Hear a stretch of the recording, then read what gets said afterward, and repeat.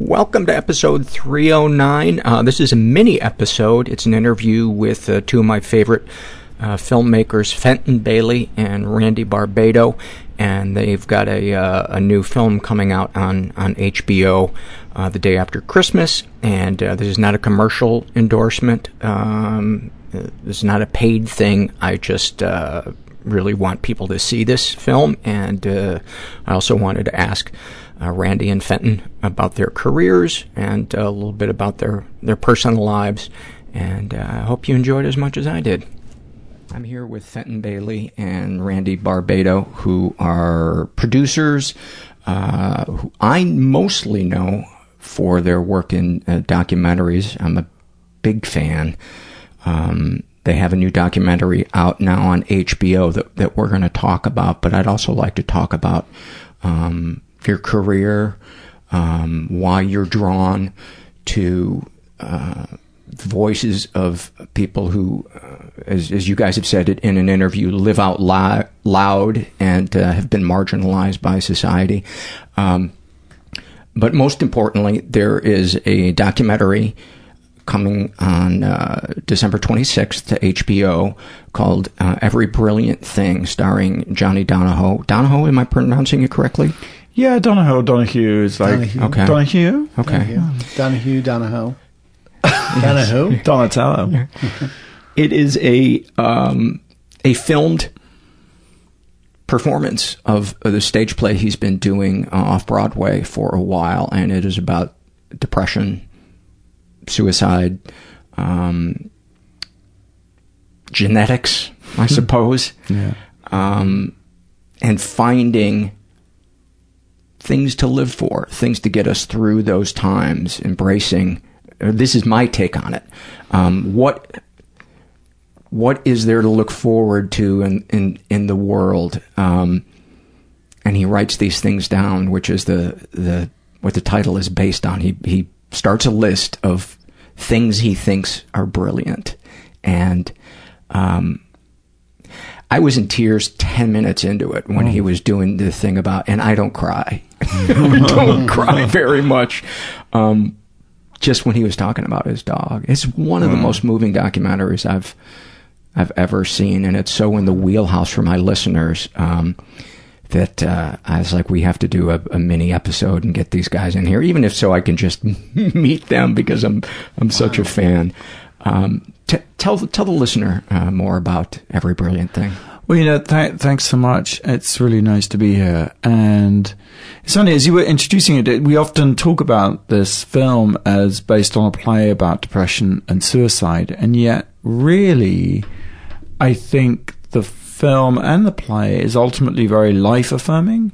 Mm-hmm. And in trying to create the poster, HBO came up with, I feel, a great line, which is a list for life, and that this list for life that this kid starts writing when he's a kid to help his mother with her depression is something that I sort of feel I could do with one myself. You know, this idea that it's about the little things in life that make... It is the little things in life that make life living, the ordinary things, not necessarily the big milestones, but these, and so the even though, yes, it's about depression and suicide, it's really also about joy and wonder and exuberance, actually. And so, ironically, even though it's about such a dark subject, the film is plays very funny.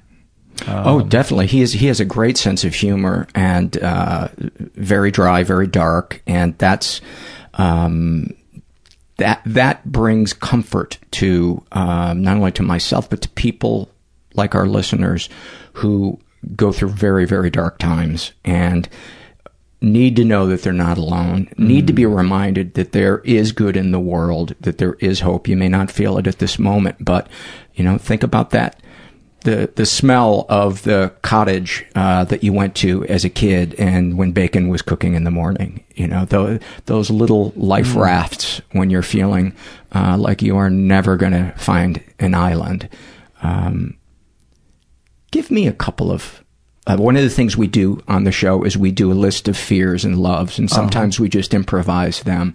But give me two each of kind of sublime things that you love. Drag queens. I love drag queens. And you guys produce RuPaul's Drag Race. You've known RuPaul since you were students?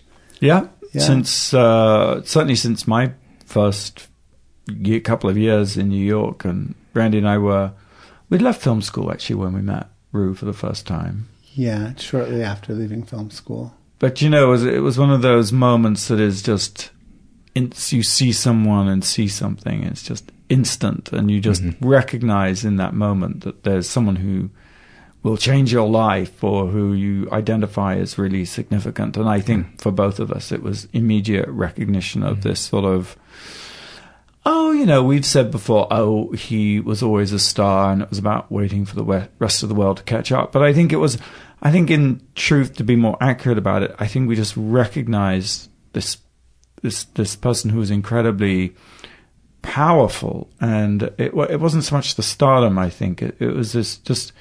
I mean, Ru is an incredibly wise and centered person, and has inspired certainly me, and I think both of us actually in our work and careers. So he's a figure who lives life out loud and is larger than life, but also very grounded and very wise person. So it would be fair to say that the spirit of people is kind of what.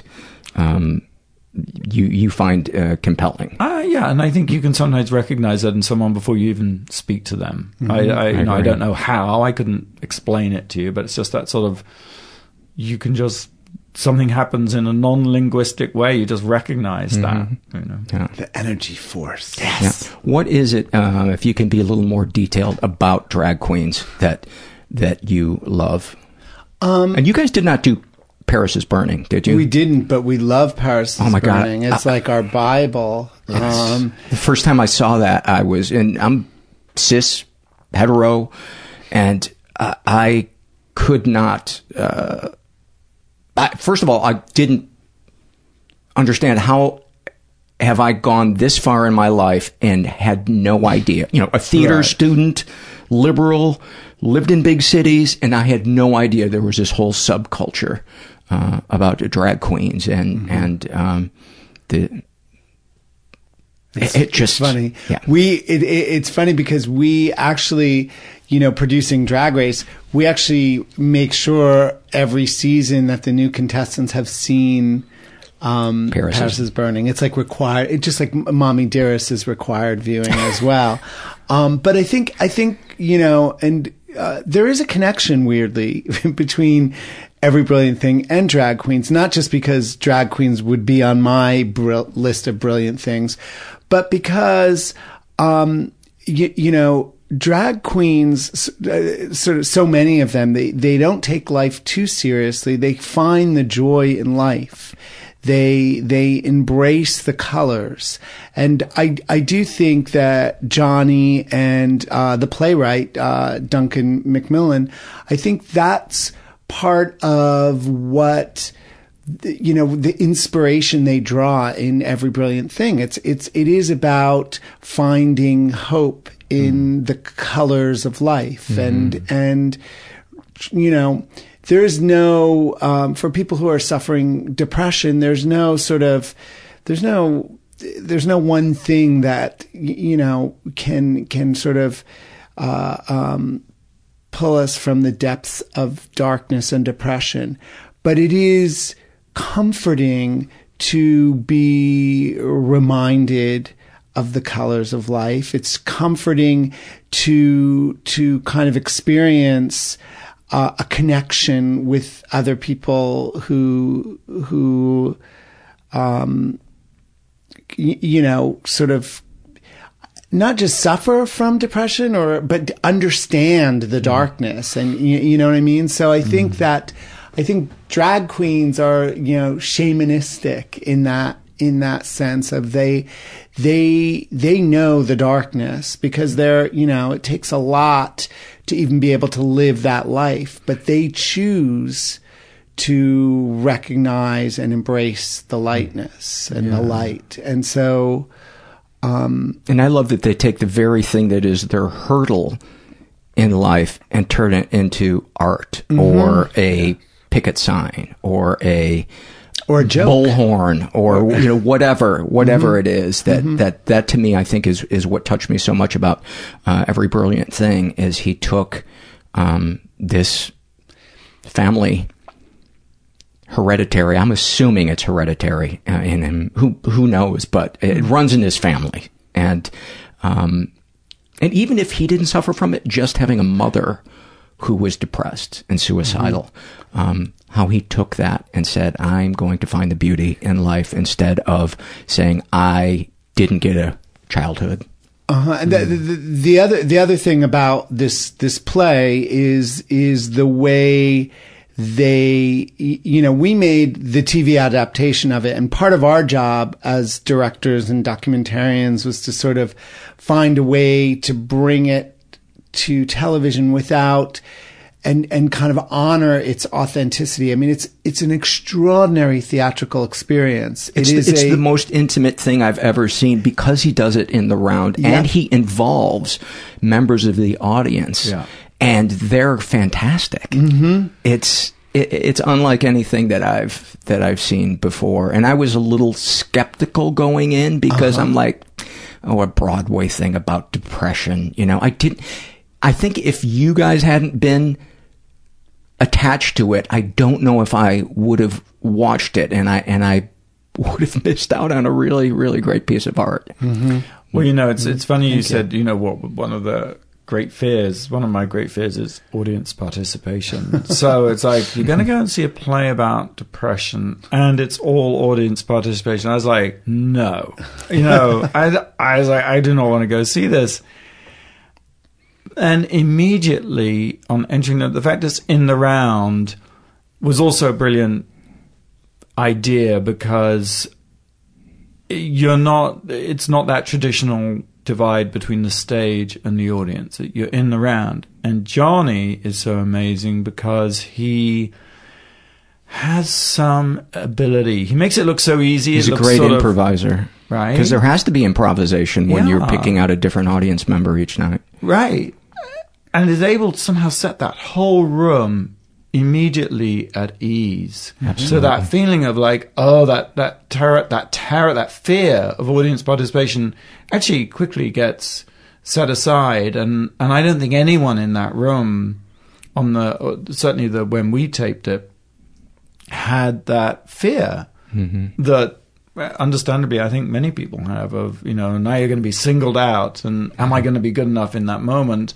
It wasn't like that at all. It felt much like a room full of like-minded people sharing something through Johnny and Duncan through this brilliant play about something that actually, even though we don't always talk about it, it's something that is universally relatable because you may not yourself suffer from depression, but chances are you know someone who does. And so it is a universal experience, and yet, ironically, not something really. It seems that we go to great lengths to avoid talking about it. And I think it's universal in that it's really about a hurdle. It's about something that makes you question the value of going on. Could be anxiety, could be trauma, could be a health issue. I almost feel like the fact that it was depression is just happens to be what this thing is about. That's how I felt watching it. And I live with depression. I've lived with depression for decades. But it's great, and how he managed to make it not feel like a performance, even though it was a performance. It's I think you could say it is a performance, but I think it's so authentic and so genuinely felt from the stages of writing to the way it's delivered. It isn't like it's real. It really is real.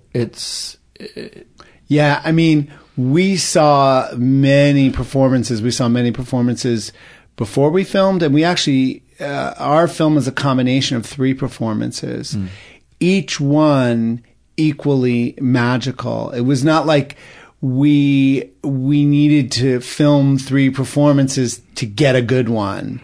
It was, and not to give too much away, but it is audience participation, and some members play key roles. They're the guy that played his father? Yeah. You must have just been beside yourself in the editing room when you saw that footage. We were, but I gotta say, all 3 performances had 3 amazing men play his father. I mean, it's strange. Oh, you be honest, the other 2 were shit. No. We could do a remix. They were almost as good. No, they were. I would say, it was a struggle to pick one, I guess is what I'm saying, because it's strange. He creates a sense of ease and comfort, and people rise to the occasion. Yeah, a sense of safety, I think. It's a safe space. And if this is sounding a little unclear to listeners, what Johnny would do is he would say, this thing happened to me when I was 7 years old. I was in the car with my father. Sir, would you mind playing my father? Would you pretend you're driving me to school and you're concerned that such and such? And so then he would improvise this little thing, and sometimes Johnny would make an adjustment and say, no, maybe you're a little upset with me here, and it was it's just a beautiful, unique. And they are truly people off the street. Even the 3 performances we did, we didn't advertise. We literally, there were people who walked in off the street, and the interesting thing about this, someone plays his father, someone plays the girl he falls in love with, and he casts it. He stands in the theater as people are coming in, and he just looks and scans the people who are coming in. And he decides just by watching people who he's going to pick as his father and who he's going to pick as his girlfriend. It's which, by the way, made it a challenge to shoot, because it's in the round, and so these characters would be, for each different performance, sitting in a different place. There's no way of knowing where they were going to sit. Right. And we talked about, well, do we ask them to move and put them in certain seats? But it was like, no, you can't do that, because you are then kind of interrupting the authenticity of this moment, and you're sort of interfering with it. And they were so right about that we just had to go with it, and worked out just great. Yeah, we all the cameras were hidden. I mean, you see a camera once or twice. Yeah, right? but we really, like, our job was to not be there. Yeah. Like that. It was. You did a good job, because I sometimes I'm looking for continuity, or I want to see where the audience changes, or I want to see where the camera is, and I really didn't see anything. I would like, if there's anything more that you'd like to talk about Every Brilliant Thing. It debuts the day after Christmas on HBO. Do you happen to know what time? I imagine in the evening? 9:00. East Coast? East Coast, yes. 9:00. Okay. I think. Okay. I'm sure people can find Check out. your local listings. Check the internets. It's a series of tubes and wires. I would love to, doing some research about you guys. Oh, the other documentary I wanted to say that I loved was Mapplethorpe, Look at the Pictures. Oh, thank you. You two met in the Village in the 80s, which obviously was the heyday of Robert Mapplethorpe. Right. Also, really kind of ground zero for AIDS. Yeah. I don't know what questions to ask you necessarily, but paint a picture for me of what it was like being in the Village as this bomb is exploding. And wow, that's Randy and I met at film school, and it was certainly my first few days in New York. I'm from England originally, and I think what struck us was I mean, we were very much in the East Village and didn't really go that much to the West Village. And it wasn't that there was a divide, but they were different worlds and slightly Would you meet under the viaduct like West Side Story? Right. They were just slightly different generations, I suppose, right? You know, West Village was like the big gay area, and East Village wasn't any less gay necessarily, but it was more sort of artists. It was this sort of, we were conscious of this artistic explosion. Like, you know, I remember meeting Martin Burgoyne, who was the designer who designed Madonna's record cover. He was always at the Pyramid in those ripped jeans. And there was John Sachs and Ethel Eichelberger and, in due course, Lady Bunny and RuPaul. There were all these amazing performers, and it was just this incredible, like, creative. I mean, I think at the time you didn't necessarily see it that way. You look back on it through slightly rose-tinted glasses, you know, but it was an incredible creative explosion of painters, not just performers, painters as well, right? Yeah, totally. I mean, there were Canon Rains, the poet with the snake. Yeah, there were all the 8BC and the Limbo Lounge. There were all these art spaces, and so the East Village was filled with. It was gender fluid. It was gender. Fuck, I don't know if we can say that. Yeah, you can say it whatever was you want. okay, Queer, gender right. queer, and it was so it was this time where anything was possible, but the West Village, it was also the time that it was the beginning of the AIDS crisis, and it started out as this thing that.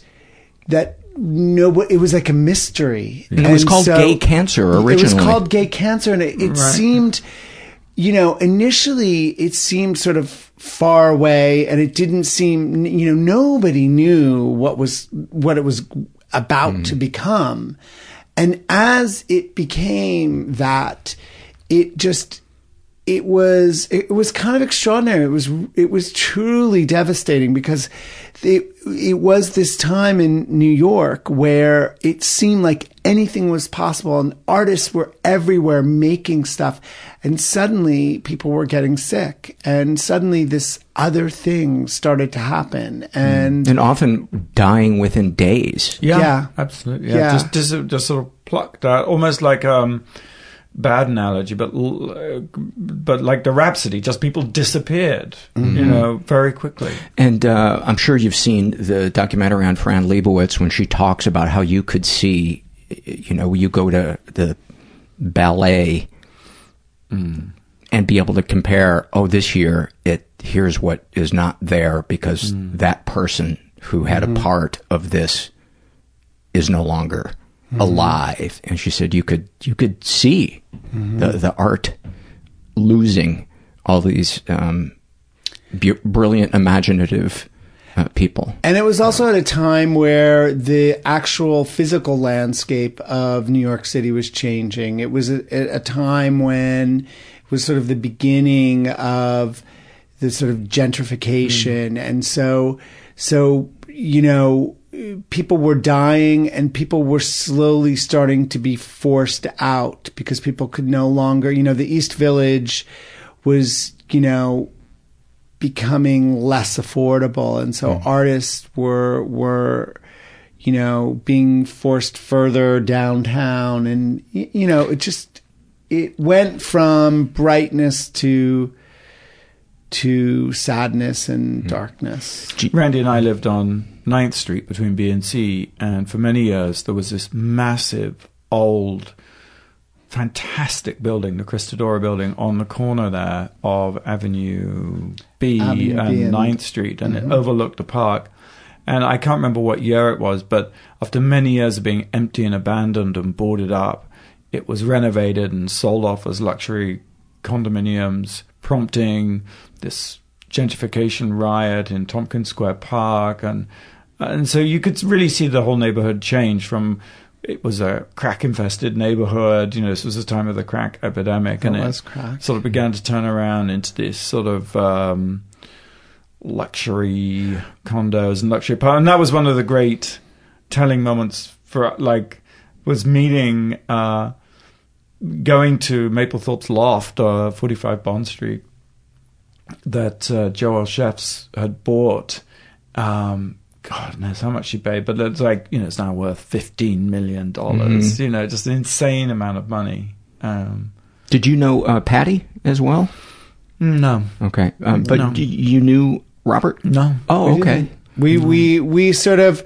See, the thing is that we were there. We weren't a different generation, but we were young. We were younger. He was famous, and we were significantly younger and not famous. But we would be out and about. So we would be at the Michael Todd room when some of his photographs were hanging on the wall. So you were very aware of. Oh yeah, yeah. But he was already famous, right? Yes. I mean, outside the gay community.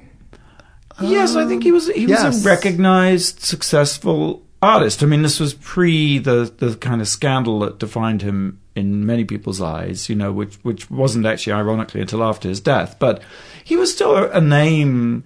It was sort of the same time as, like, it's so weird that Madonna and Mapplethorpe, were very on sort of similar fame trajectories, right? Mm-hmm. And they both seem to come from downtown, and they were both brilliant at branding themselves. Oh, my God. Yeah. Patti Smith, she's the Patty I'm referring to listeners, lived with Robert for a long time. And her book, she talks about how relentlessly he promoted himself and how just single-minded he was. Yeah. And I loved your documentary about him. What are some other documentaries that people might know you guys from? I was talking to Randy before we started recording and saying that probably my favorite one that you guys did is 101 Rent Boys. That was where I first became aware of you guys, because when the credits rolled, I was just like, who did this? Who showed me this world? And it's about, you describe it. Well, it's a film where we interviewed 101 rent boys or sex workers, and we made it before, it was like pre Grindr or pre-online hooking up. So, it was back in the time when people actually walked the streets. You had to get in your car and drive to get your dick sucked. Yes. Back when we were kids. Back when, yeah. And back then, the place to do that was around Santa Monica Boulevard. And that whole project came about because it was around the time when Fenton and I moved to Los Angeles, and we were trying to get projects made, and our office was right around the corner from Santa Monica Boulevard, and whenever we would go to kind of pitch an idea to someone, we would drive along Santa Monica Boulevard to the west side, and we would see these guys. And we would joke about, like, we're doing the exact same thing. They're doing their thing out on the street, and we're going to a meeting to pitch our ideas. And then that's when we sort of cooked the idea of, like, wow, we should talk to them, and we should make a sort of up with prostitutes film. Like, that was the original intention. The original intention was, we have so much in common with these guys. Nobody ever actually has conversations with them in a non-judgmental way, and in a way where people can connect with them and their humanity. It didn't totally turn out that way, because I guess what we didn't really anticipate was just, there was just so much sadness and so much darkness. That's what I loved about it, though, is you didn't shy away from it. No. You didn't try to put a bow on it. Yeah. And it just was so, well, to me, felt authentic. And it really was. I mean, we literally, it was, and the reality is what guided what we ended up making. I guess I just wish some of the stories weren't as as dire or sad. And there were so many great people we met, some of whom we still know. And there was also humor in it. There was some lightness in it. But yeah, there was a lot of sadness and I don't even know what the word is. And we filmed all the interviews because there were all these hotels along Santa Monica Boulevard. Yeah. So we would film the interviews in hotel rooms in the along Santa Monica Boulevard. And we actually, another sort of surprising and interesting thing about this is we were making another film at the exact same time, which is a film called The Eyes of Tammy Faye, which is about Tammy Faye. Another great documentary. Mesner. And so during the day we would be filming with Tammy Faye, and then at night we would be filming with these streetwalkers. I mean, there was a sort of, funnily enough, a sort of, because one of our ideas that was the title 101, I think 101 Dalmatians was out at the time. So that's sort of where the title came from. And then we were like, well, the golden rule in documentaries is you don't pay people. And we were like, they should be paid. It's their story. We should pay them for their stories. We don't want to have sex with them, but let's pay them for their stories. And so many of their stories, and Randy's right, there's a tremendous amount of heartache and tragedy in a lot of them, but at the same time, they were so insightful about people. They really understood people. They had a wisdom beyond many shrinks and psychiatrists and so-called professionals. They just knew about people and what makes people tick and what their needs are. And often it wasn't sex. It was often companionship and people just carrying around, just people wanting to be heard and seen. Yeah, or held. Just people feeling so lonely. And so, ironically, there was something quite spiritual about it. Yes. Which, making a film about Tammy Faye, she was a very spiritual person, but these hustlers were also kind of really spiritual people in the way they sort of administered, And another thing I would like to ask you about is you did a documentary about Monica Lewinsky, and I don't know if it was you guys that referred to her as kind of the original person being piled on by slightly before the internet, I guess, right? Yeah. I think Monica's she's said as much in her TED Talk, right? That she was the original... The ground zero for public shaming. Right. Mm-hmm. She authored that. She has described herself as that. Mm-hmm. And certainly when we made our film with her, which was for HBO, Monica in Black and White, she still wasn't in a place where she could talk about what happened to her.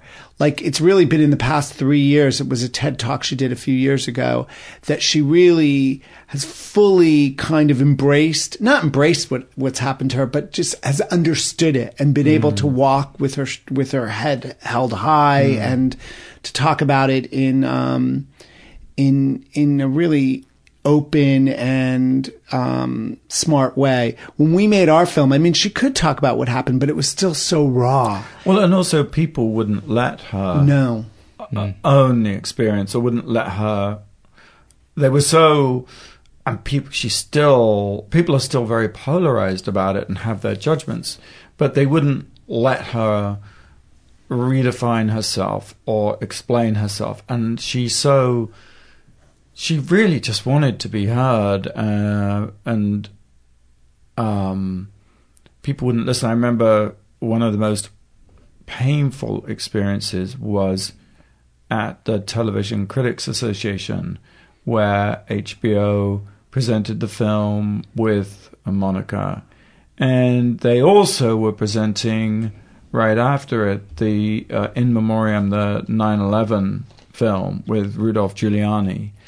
And it was such a hostile room of critics and journalists. And one person actually asked, and she wrote a brilliant Vanity Fair piece around the time of her TED Talk, and she begins the Vanity Fair piece by referencing this very moment where one journalist says, "Why don't you crawl away and die?" That was a question from the audience. People just know the sensational headlines about that story. Like, the details get lost. Mm-hmm. And so she's made mistakes and she owns those. But there's a lot more to the story than just the sensational headlines of it. Okay. I want to go back to the loves. So you love drag queens. Fenton, you've had a good 25 minutes to think about yours. Well, I don't know. And the more detailed, the better. Yeah. It's all in the details. Well, I mean, just trying to pick.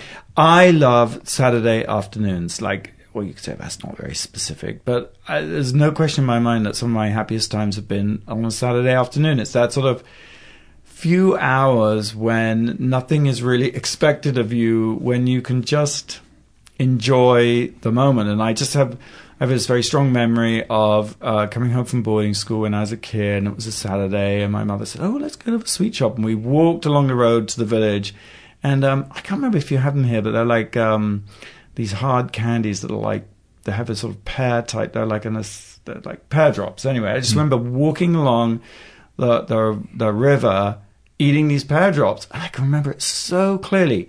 And it's not like anything said anyone to anything. It was just this moment, but it was this sort of magical moment that I just remember with great fondness. And it just seems to sort of cast a sort of has a halo effect on every Saturday afternoon since.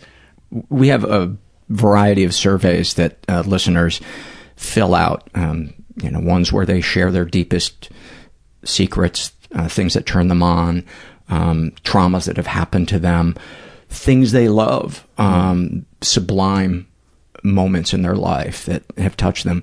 And of the thousands I've read, I've never read a happy moment where it was somebody getting something materialistic. It was always the day my dad took me out of school and we went fishing, or it's all about these things where they just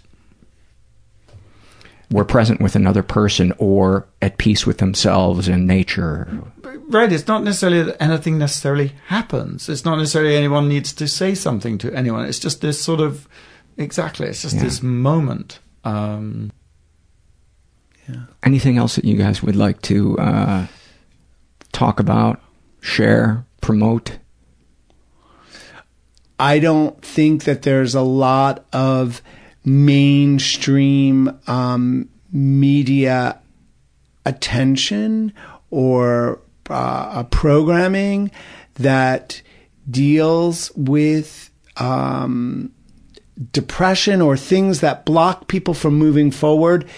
I don't, it's like Fenton said earlier, like people would rather avoid either talking about it or, making a whole program about it. So we feel really blessed that HBO was kind of enthusiastic, not only about making Every Brilliant Thing, but are putting it on during the holidays, which is kind of genius because, oh my God. It's the perfect time. And then the fact that this is actually kind of uplifting. And so I really hope people get to see it and they get to share it with other people because, not just, it's a great show for people, not only who experience depression, but I think it's as important to people who don't.